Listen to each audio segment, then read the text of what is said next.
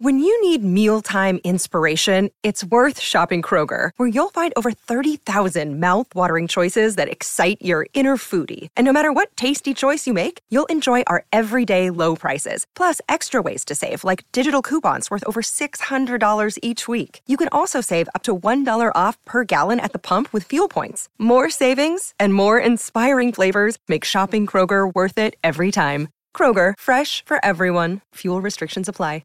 Another day is here, and you're ready for it. What to wear? Check. Breakfast, lunch, and dinner? Check. Planning for what's next and how to save for it? That's where Bank of America can help. For your financial to-dos, Bank of America has experts ready to help get you closer to your goals.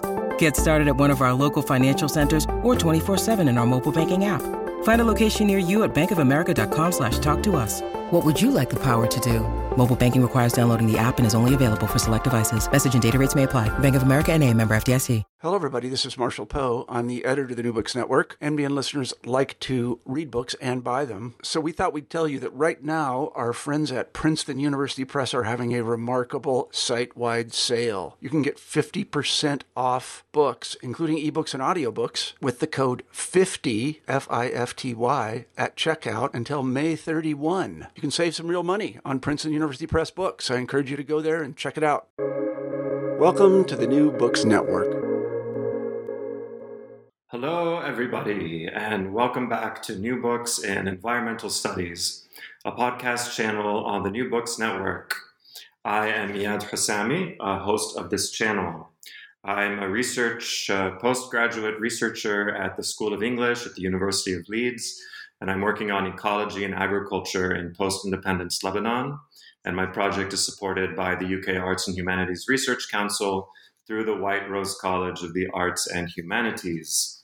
Today on the show, we will be talking with Dr. Joe Handelsman, author of A World Without Soil, The Past, Present, and Precarious Future of the Earth Beneath Our Feet. Joe, it's a pleasure to have you on the show. Thank you for joining us. Thanks for having me. So please, it would be great to begin if you could tell our listeners a bit about yourself. Well, sure. I'm currently the director of the Wisconsin Institute for Discovery, which is an interdisciplinary research institute at the University of Wisconsin in Madison, Wisconsin. And I've been here for most of my career. I did go to Yale University for a few years and then to the White House, where I worked as a science advisor to President Obama for a little over 3 years. I'm a soil scientist by training. I study the microbes that live in soil and figure out ways that they talk to each other and communicate within the soil and on plant roots, and also study microbiomes in other environments like the human gut. Wonderful. So, A World Without Soil. Tell us how you came to write this book. Well, in spite of the fact that I've been in soil science for many decades, we all get so narrow in science that I had begun to focus entirely on soil microbiology and, in particular, the molecular biology and chemistry of soil bacteria. And when I went to college, we thought that erosion was about to be cured. And the problem would be solved, because just a few years earlier, the concept of no-till farming had been introduced, which is the process of planting seeds by drilling them into the soil rather than plowing furrows and putting seeds in. And plowing is one of the most destructive things we do to soil. So when I was in college, it was a really exciting time. Everyone thought, oh, wow, soil erosion is conquered. We're not going to see the kind of erosion that we have in the past in the future, because everybody will switch to no-till now that it's available. Well, I kind of left it there and didn't really think about it after that and moved into molecular biology. I heard that there was great legislation in the mid-'80s that introduced the farmers to all sorts of reinforcements and incentives to practice soil protection, and then also provided the USDA, which in the United States is the entity that regulates and manages and researches agricultural issues. They had given USDA the power to enforce some of these policies. And so by 1985, again, we kind of thought the problem was solved. And if you look back at the numbers, soil erosion did plummet between 1985 and 1992. But what I kind of failed to follow was the fact that by 1992 and then the following Farm Bill is passed every 5 years in this country, the Congress had been eroding the power of the USDA to enforce these policies and to hold farmers accountable for the soil protection plans that they were being incentivized to implement. And so slowly but very quickly or very immediately, the soil erosion rates began to creep up again. And now we're in a positive soil erosion time in the sense that we are losing soil at a pretty rapid clip. So when I was in the White House, I discovered what had happened to these regulations of the USDA and the funding for the USDA, which had been severely cut and diminished their ability to enforce the policies and hold farmers accountable. And I was kind of appalled to find out that no, the problem had definitely not been solved, that only about a third of US farmers had adopted no-till agriculture. So that was certainly not solving the problem. And the laws that I thought were going to cure the problem had been sort of eroded along with the soil in the 1990s and beyond. So I was pretty shocked by how bad the problem was, and I began to research it. And I talked to experts all over the country and realized that I'd kind of missed this crisis. And it was kind of shocking to be a soil scientist and know, I think, a fair amount about soil, but not realize that we only have a few decades of soil left at the rate we're going.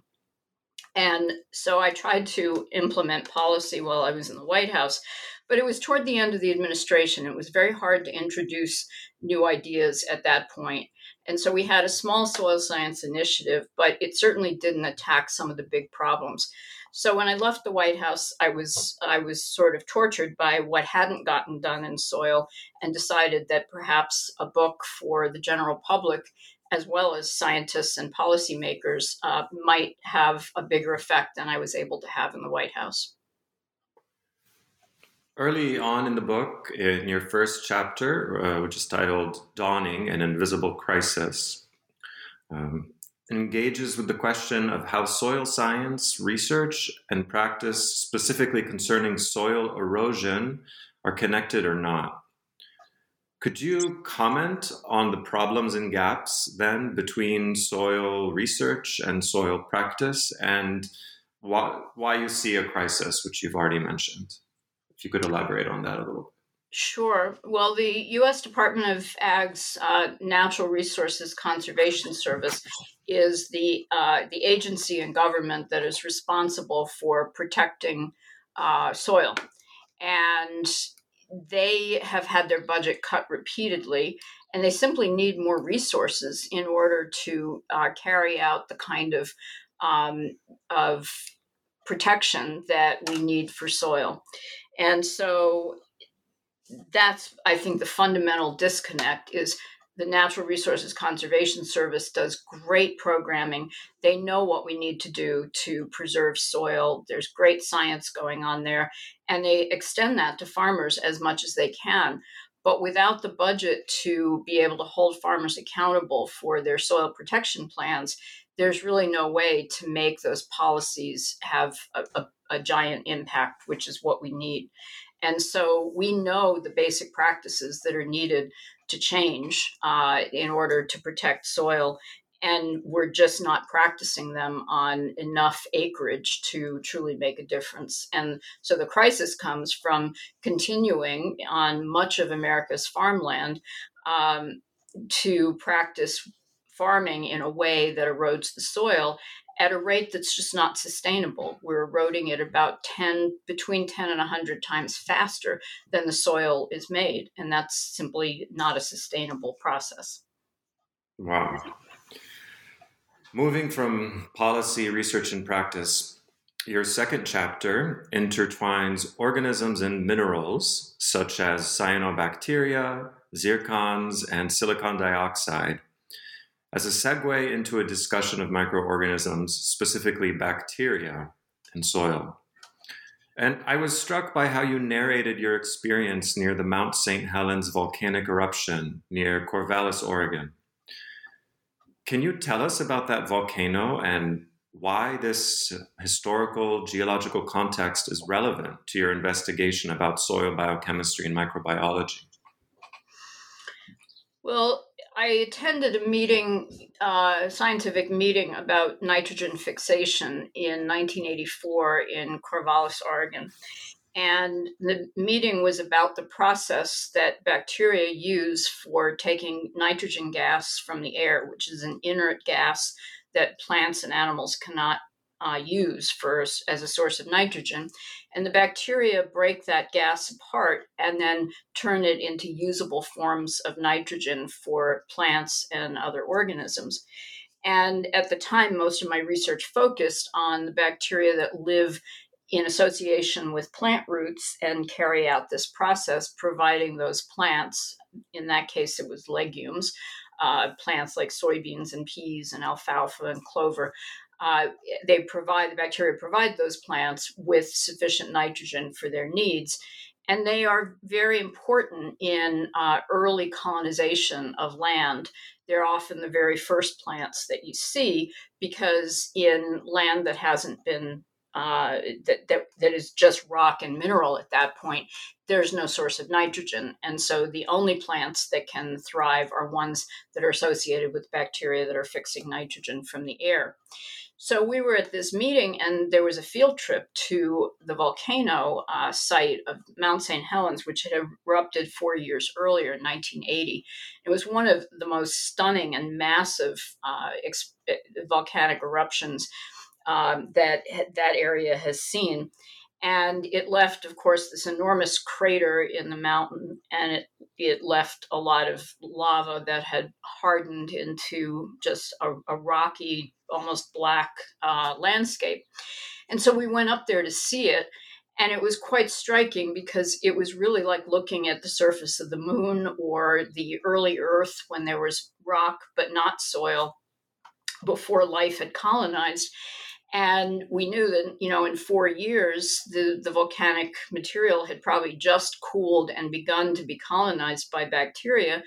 And then at the edge of the volcano, we saw a little plant, one plant standing by itself, and it was a legume, which is a plant that associates with these nitrogen-fixing bacteria. And so it was like seeing a snapshot of the science that we all worked on happening, sort of like at the beginning of the world, with bacteria colonizing and then supporting the growth of plants. And then, in some period of time, there would be soil there. And so it was like watching the soil process, the soil formation process in action. So I found it just a very moving example of how the earth changes and then how biology comes in and interacts with that mineral base and turns it into the rich environment that we know of around us. Moving now to Chapter 3, Earthworks, you introduced the term geosmin, which you define as a chemical released by soil-dwelling bacteria. It's also the smell of soil after a rain. In this chapter, you focus on the rise of agriculture in human history and the collapse of certain civilizations due to soil erosion. And I was also struck by your discussion of nitrogen and the connection between fossil fuels and industrial agriculture. Could you tell us more about these chemicals and connections with industrial paradigms? Well, there's a very strong connection between what I just talked about with Mount St. Helens and the nitrogen story. So before the 20th century, essentially all of the nitrogen in biological systems came from the process of biological nitrogen fixation carried out by bacteria. Some of those bacteria are free living in the soil, some live in oceans, some live inside of plants, but they all have the ability to take nitrogen gas from the air and convert it to forms of nitrogen that are usable by plants and other organisms. And so that was a very important cycle in agriculture, because farmers would plant leguminous crops like peas or soybeans or other alfalfa, other nitrogen fixing crops. And that would fertilize with nitrogen their land. And then they would cycle into another crop like corn that doesn't have nitrogen fixing bacteria providing it with nitrogen. So corn needs a lot of externally applied nitrogen. And in that case, it was the residue from these leguminous crops that fed the corn the nitrogen that it needed. And the same would be true if it was wheat or rice and many other plants that do not associate with nitrogen fixing bacteria. And that was a very sustainable system, because the nitrogen was always being reestablished, resupplied by the leguminous plants and the bacteria that lived on them. And they kept fertilizing the soil. In the early 20th century, somebody named Fritz Haber developed a method out of his work for the German government developing mustard gas chemistry. He discovered a way of fixing nitrogen in the laboratory or in an industrial setting. And it does the same reaction that the bacteria do, but uses very high pressure and high temperature to split the nitrogen gas bonds that hold the two atoms of nitrogen together, and then convert it to ammonia so that it can then be turned into forms of nitrogen in other biological systems.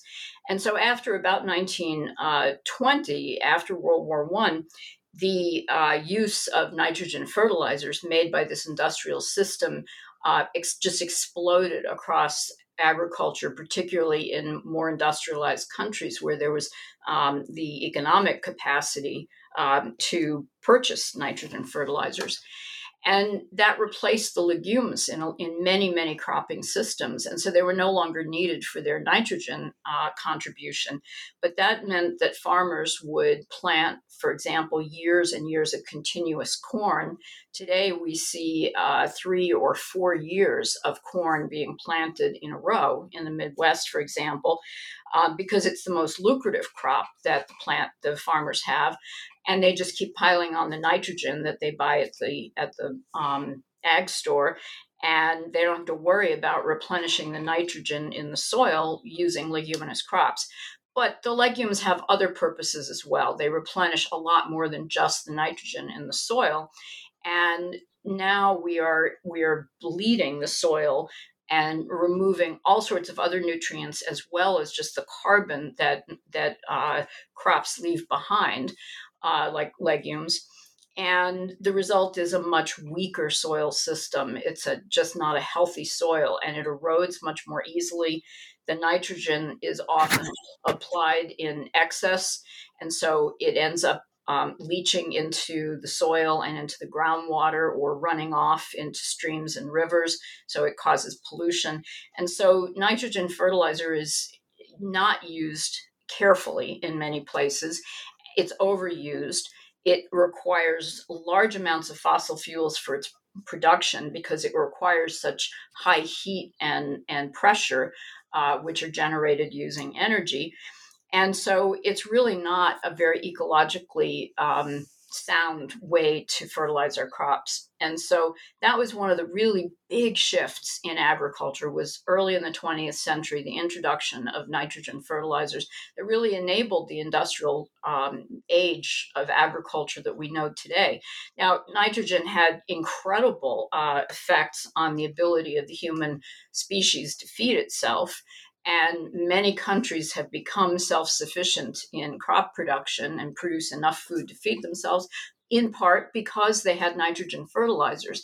But that is one positive that is balanced by this very severe crisis that we're seeing in soil loss. Mm-hmm.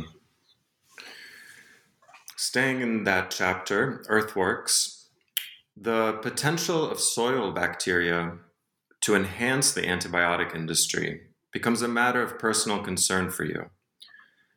I was moved by the way in which you integrate your personal narrative with the question of soil-sourced antibiotics, as well as educational initiatives around them. what happened? And how do you see the future of the field of soil bacteria and antibiotics? Well, very early in my career as a professor, my research lab discovered a new antibiotic from a soil bacterium.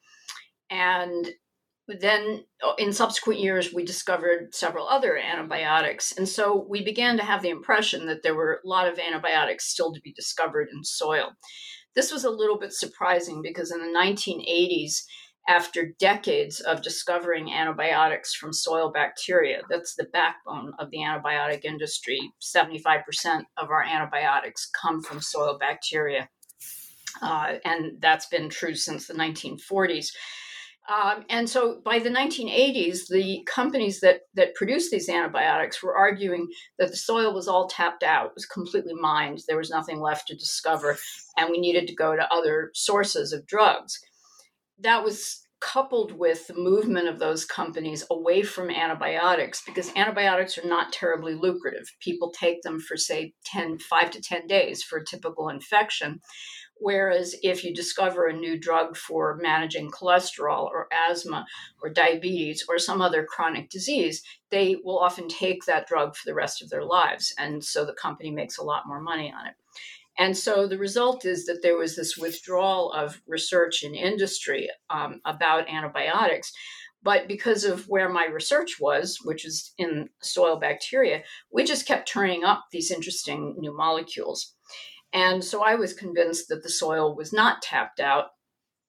And in the late 1980s and 90s, my mother had developed a bacterial infection in her lungs. And the infection itself ended up causing immunosuppression in her so that she couldn't fight the infection. And over many years, she just had all these repeated infections over and over. And so the doctors kept cycling her through different antibiotics to kill the bacteria, but then other bacteria would emerge, or resistant strains of the original bacterium would evolve, and they would have to switch to a new antibiotic. So this went on for about 16 years. And her health was worsening and worsening. And throughout this time, my lab was working on soil bacteria, many of which produced antibiotics. And so it was one of these just horribly sad ironies of my life that for years I watched my mother suffer with these bacterial infections in her lungs. And I was working on antibiotic discovery, but I couldn't discover an antibiotic quickly enough to save her. And she died in 2001. And I continue my work on antibiotic discovery, fueled partly because of my interest in soil bacteria. And I think antibiotics are interesting molecules, but also fueled by just the personal commitment to my mother.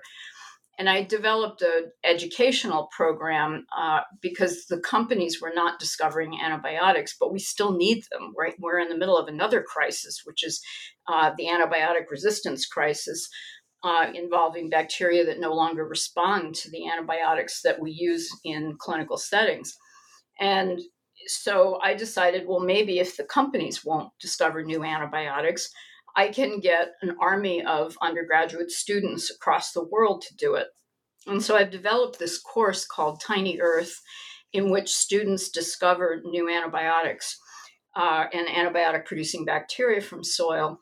And we have now classrooms in a few hundred different locations across the world in 30 different countries.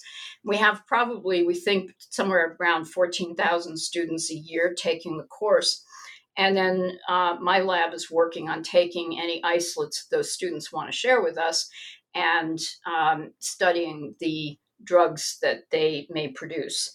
And so that project is still very much in progress, but it's starting to get pretty exciting as we develop new ways of screening these bacteria and finding the new antibiotics. So I hope before the end of my life, I can do something to contribute to managing the organisms that took my mother's life. Thank you for sharing that. Moving now to soil diversity and the 12 soil orders in Chapter 4, titled Chaos to Order. What does the international history of soil classification science have to do with a certain character in your book named Georgiana Scott and her 2018 International Soil Judging Contest participation in a soil pit in Brazil? So for about 150 years, scientists have been formally classifying soil. In Russia and in the United States, there were both very strong systems developed to develop a taxonomy of soil. And that led to the system we use in the United States and other parts of the world, but not the entire world, that involves the 12 major orders. One of the things that I think is remarkable is that within those orders, there are about 22,000 different soil types. And most people don't realize that there's so much diversity in our soils that, just across one state, you can have a dozen different soil types or even more. And so that diversity means one thing, that there's a lot more to discover. So in terms of, for example, antibiotic discovery, there's no way that we've discovered antibiotics or looked for antibiotics in all 22,000 soil types.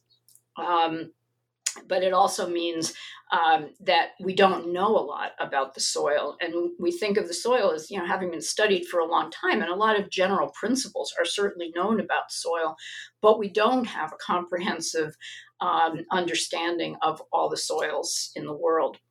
So soil classification over the last about 150 years has become a pretty important part of defining soils and describing soils. And in the last decade, we developed internationally a program to have a competition for soil judging. And soil judging is the process of saying the taxonomy of a soil. So going into a deep pit in the soil so you can see the profile that extends down from the surface, and using the information you have in front of you of the texture and the taste and the smell and the colors, and all of the characteristics of the soil and the layers that develop, you can assign a taxonomy to it. And in 2018, Georgiana Scott was the world champion of the soil judging contest in Brazil. And she happens to be a student from the United States, from Clemson University. And so I was quite fascinated by how a student became interested in soil judging pretty late in her career. I think she had only studied it for a year or so before she entered the international competition, and she became really adept at it. Most people think it's just hilarious that there is such a thing as soil judging, and that there's an international contest for it is even more amusing to them. So I like to tell people this really is a serious occupation and a serious competition. So let's move now from the subterranean realm to matters such as erosion, the plow, river dams, and settler colonial agriculture in what is today the United States of America. The role of the Piedmont, the geological formation that extends to Georgia, which is my home state, and the Aswan Dam in your discussion of erosion were especially illuminating. Can you elaborate on these case studies and how they illuminate your arguments concerning soil erosion? The Piedmont is a particularly cautionary tale, because it's not an example of erosion that's happening or will happen. It's an example of erosion that did happen and destroyed agriculture and much other vegetation in the Piedmont area of the southeast of the United States. So when the European settlers began to farm that region, which is a fairly hilly, steep region, which makes it more prone to erosion to begin with, the settlers brought in the plow, and they began to plow rows for planting seeds. They planted plants that are not particularly nourishing to the soil. They remove a lot from the soil and don't leave much behind. And they ended up with eroded soil that was simply washing down the mountains. Before they came, most of that region was forested. And so the trees have enormous roots, of course, and deep roots, and they hold the soil in place, and they also nourish the soil because they secrete carbon into the soil from their roots. And so that was a very stable process of regenerating the soil and keeping it in place with trees.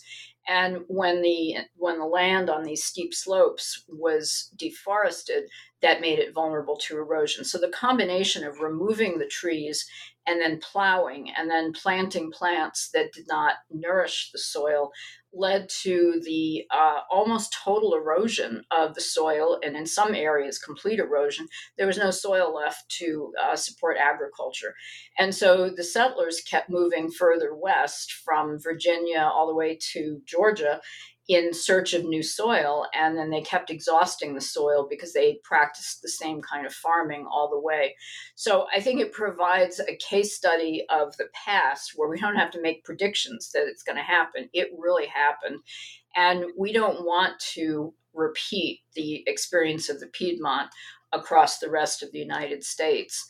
Of course, the Midwest and then the far West were settled much later than, for example, Virginia.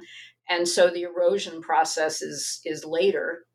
Presumably, we're earlier in the process in the Midwest because we haven't been farming as long, but we're headed in the same direction. So it may take a century or two more, but we will run out of soil at this rate, even in the Midwest.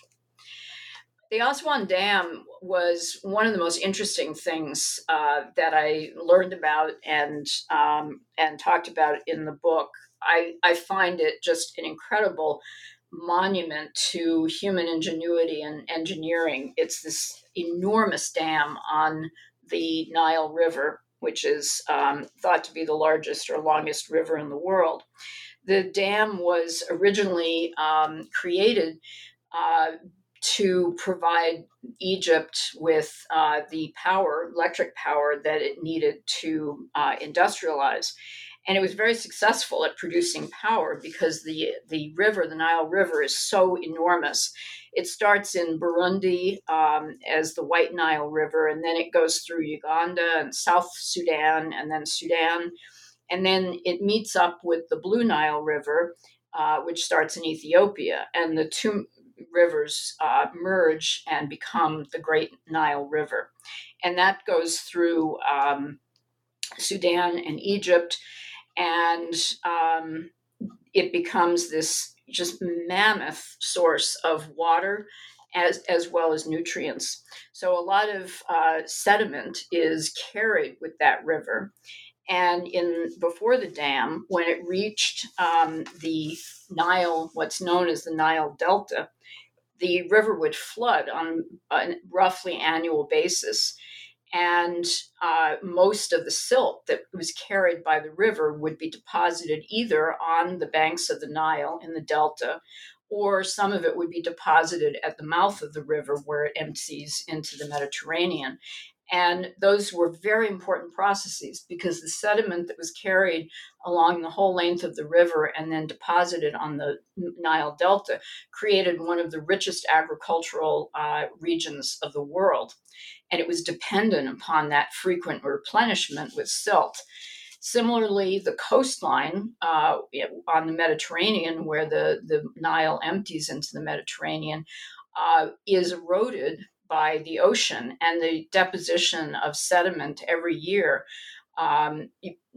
Something like 124 million tons annually are deposited on that coastline, and that replenishes and rebuilds the coastline. So when they built the Aswan Dam, it dammed up the water, creating what's known as Lake Nasser, which is this enormous lake that extends 320 kilometers upstream in Egypt, and then even further, another 160 kilometers into Sudan. It's an enormous lake, and it's that dam, of course, that as the water is released with great force, it generates electric power. And so the dam was very successful in doing what it was supposed to do, which was creating power. But 98% of the silt that reaches the dam remains behind the wall of the dam in Lake Nasser and doesn't traverse the dam, doesn't end up in the Nile Delta or on the coastline. And so the result is that the Nile Delta has been starved because it doesn't get this annual delivery of nutrients. And the banks are receding, some places 125 meters per year recession. And the same thing on the Mediterranean shoreline, which is also receding because it's being eroded but isn't being replenished by the delivery of silt. And so the Nile Delta, which is the source of 2/3 of Egypt's food production, feeds most of the country, now has to have enormous quantities of phosphorus and nitrogen and silica provided to it from external sources because it's not getting the delivery of silt from the river. So it's another cautionary tale that although we accomplished what we wanted in terms of producing a source of hydroelectric energy by building the Aswan Dam, it created another problem, a pretty serious problem of starving the land downstream from the dam of sediment and nutrients. So staying with erosion, we will shift now to chapter 6, titled Rocky Planet, which takes up questions of food security and policy. And you look at Nigeria, Morocco, Bangladesh, and Bhutan, as well as the United States, to address these issues. What does the range of your case studies reveal about global food stability and land stewardship? The bottom line is that soil is eroding in just about every country that one looks at. Food security is threatened in many of those countries, in part because of soil erosion, but also in part because populations are rising, human populations are increasing the need for food, which is predicted to need to nourish 10 billion people by 2050, which is a pretty large increase in food production if we're going to feed that many people. But the increase in crop productivity is not following suit.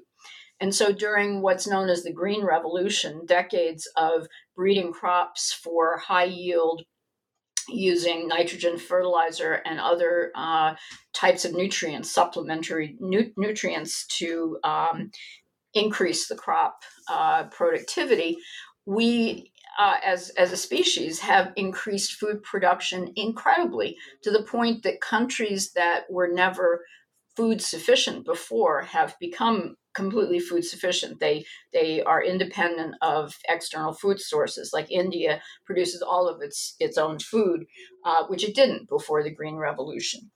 And so that, in many ways, has been very successful. But what people are starting to see when they breed plants today or treat them with nitrogen is the yields are not going up in some of those crops in some regions of the world as rapidly as they used to. In fact, many have just plateaued, and we can't seem to budge them above the yields that they're at now.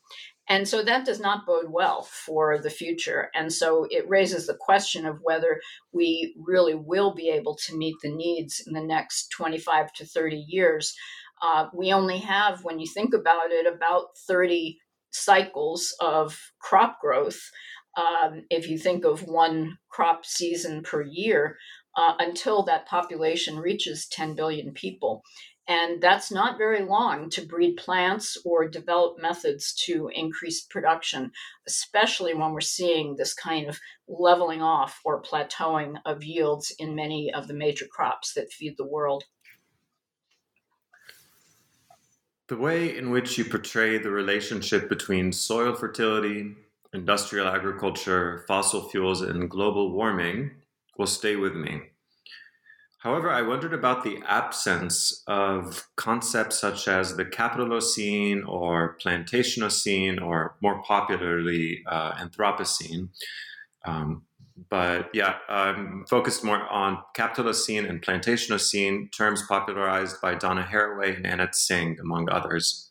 These terms weren't present in your book.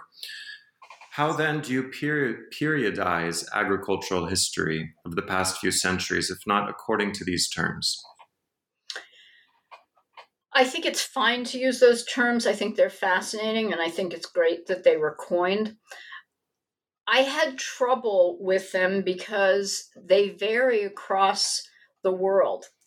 The time frame of when each part of the world was put into agricultural production is different in different places. I mean, just in the United States, the East Coast and the Midwest were settled by European settlers and put into agricultural production more than a century apart.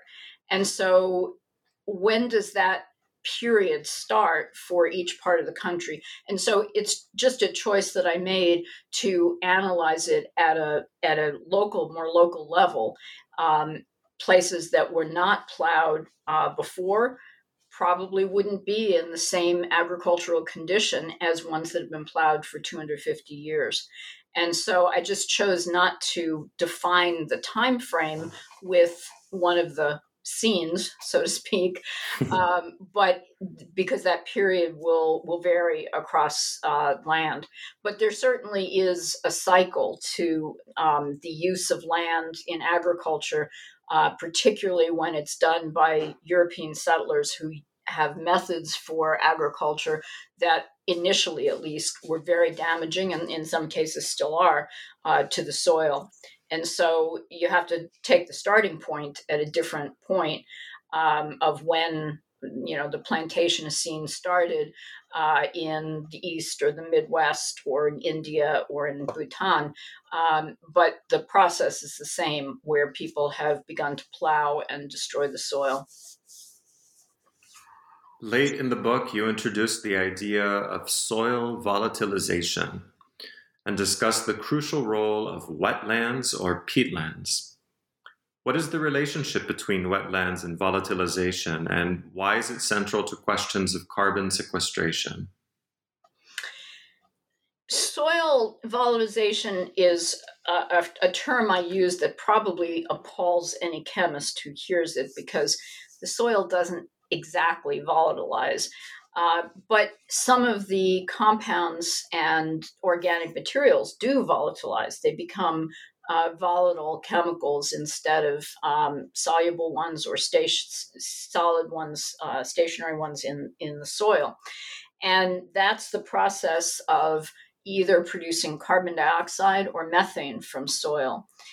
When soil is managed in a traditional way, most soils do not produce massive amounts of these gases. But when, for example, wetlands and peatlands are disturbed, they are very, what we call anaerobic, which is oxygen free. And so soil is being turned, the carbon at least in the soil is being turned to methane at very low rates, steady but low rates. When you disturb it, you introduce oxygen, and metabolism by microbes just skyrockets.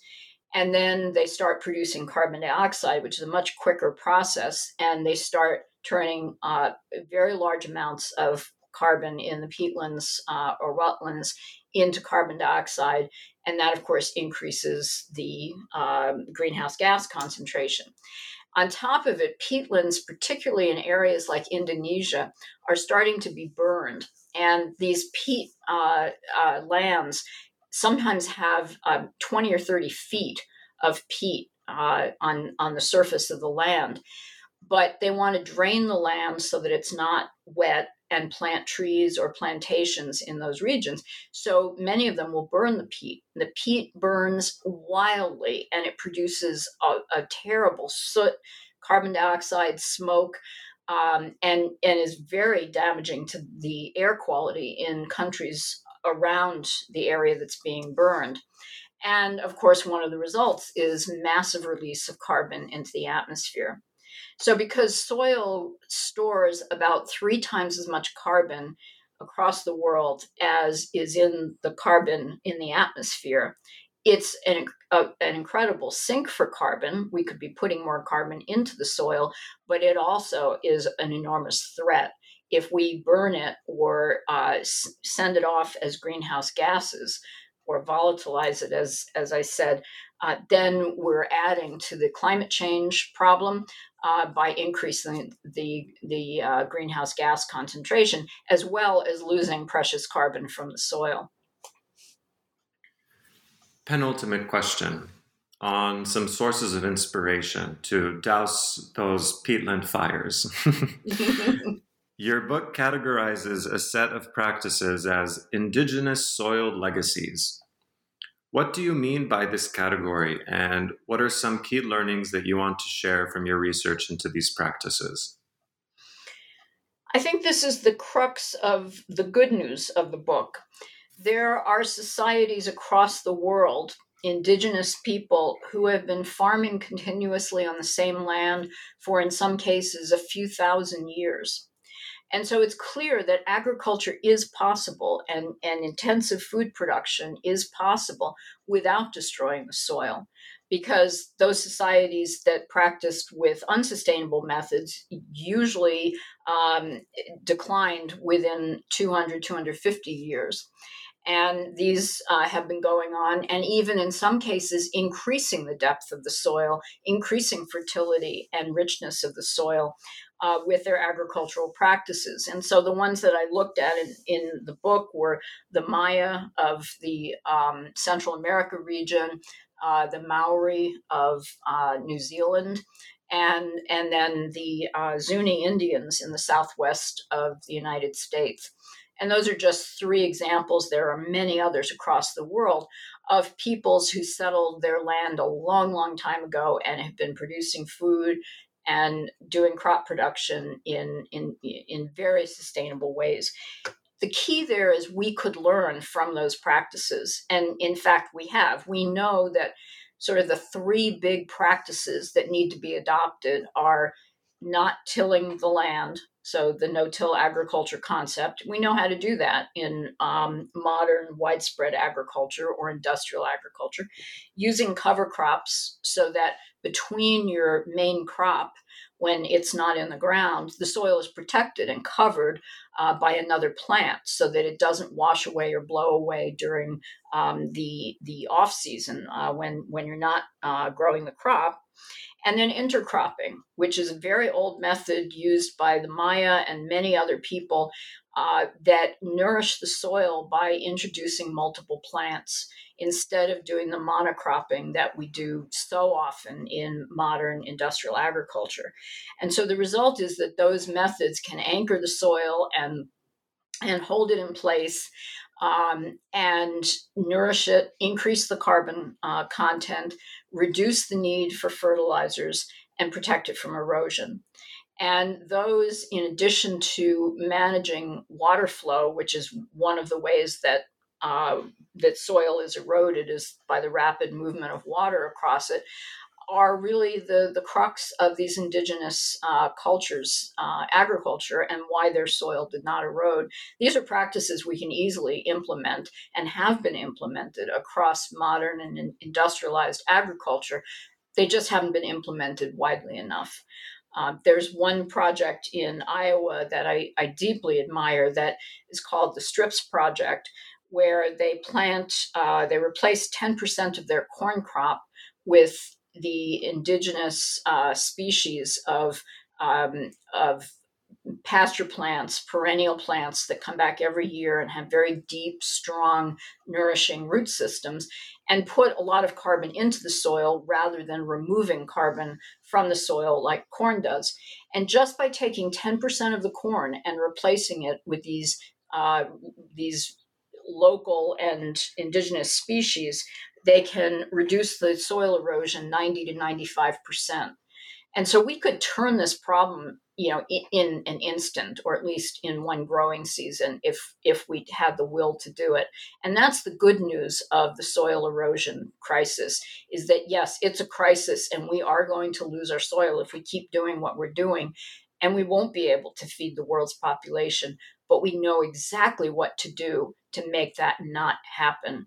And there are very few crises in the world of the magnitude of the soil crisis where we know exactly what to do and we could implement it. It just takes the will and, in the United States at least, a small amount of funding to incentivize farmers to start those practices. Once they've implemented the practices, they will pay for themselves, because the reduction in needs for fertilizer and the increases in yield that come with these nourishing practices that build the soil will make up for whatever cost there was initially. But we need to help farmers get over that hump of the initial investment. Thanks for that. Final question. What are you working on these days? I have a couple of soil projects in my lab. One is using a model community for soil. So the equivalent of using E. coli or white rats or some of the other model systems that have been used to take biology apart and understand its pieces. We've developed a model community that is 3 organisms from the soil that have very intimate relationships with each other. And because the soil contains many, many thousands of species, it's very hard to understand it and isolate the variables that run the soil. And so we're trying this other approach, which is to develop a model of the soil and understand the processes. And we've found this extremely complex network of chemical signals that the bacteria send to each other and that have effects that we never would have predicted studying each one individually.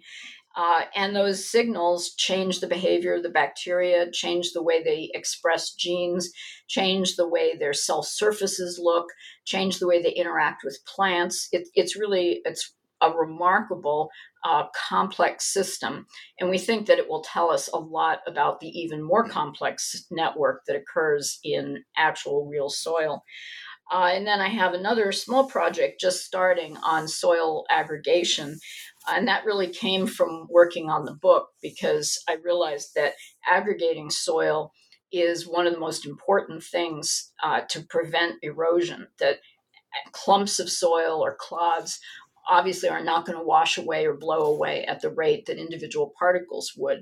And so I'm wondering whether we could artificially augment the soil with bacteria or plants of certain types to cause more aggregation. And so I've been working with an engineer on that project. Those are 2 of the big ones I'm working on.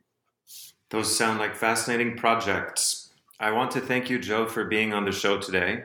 I really enjoyed the dialogue and exchange and hearing your insights. Take care. Thanks very much. Yeah, it was great to talk with you.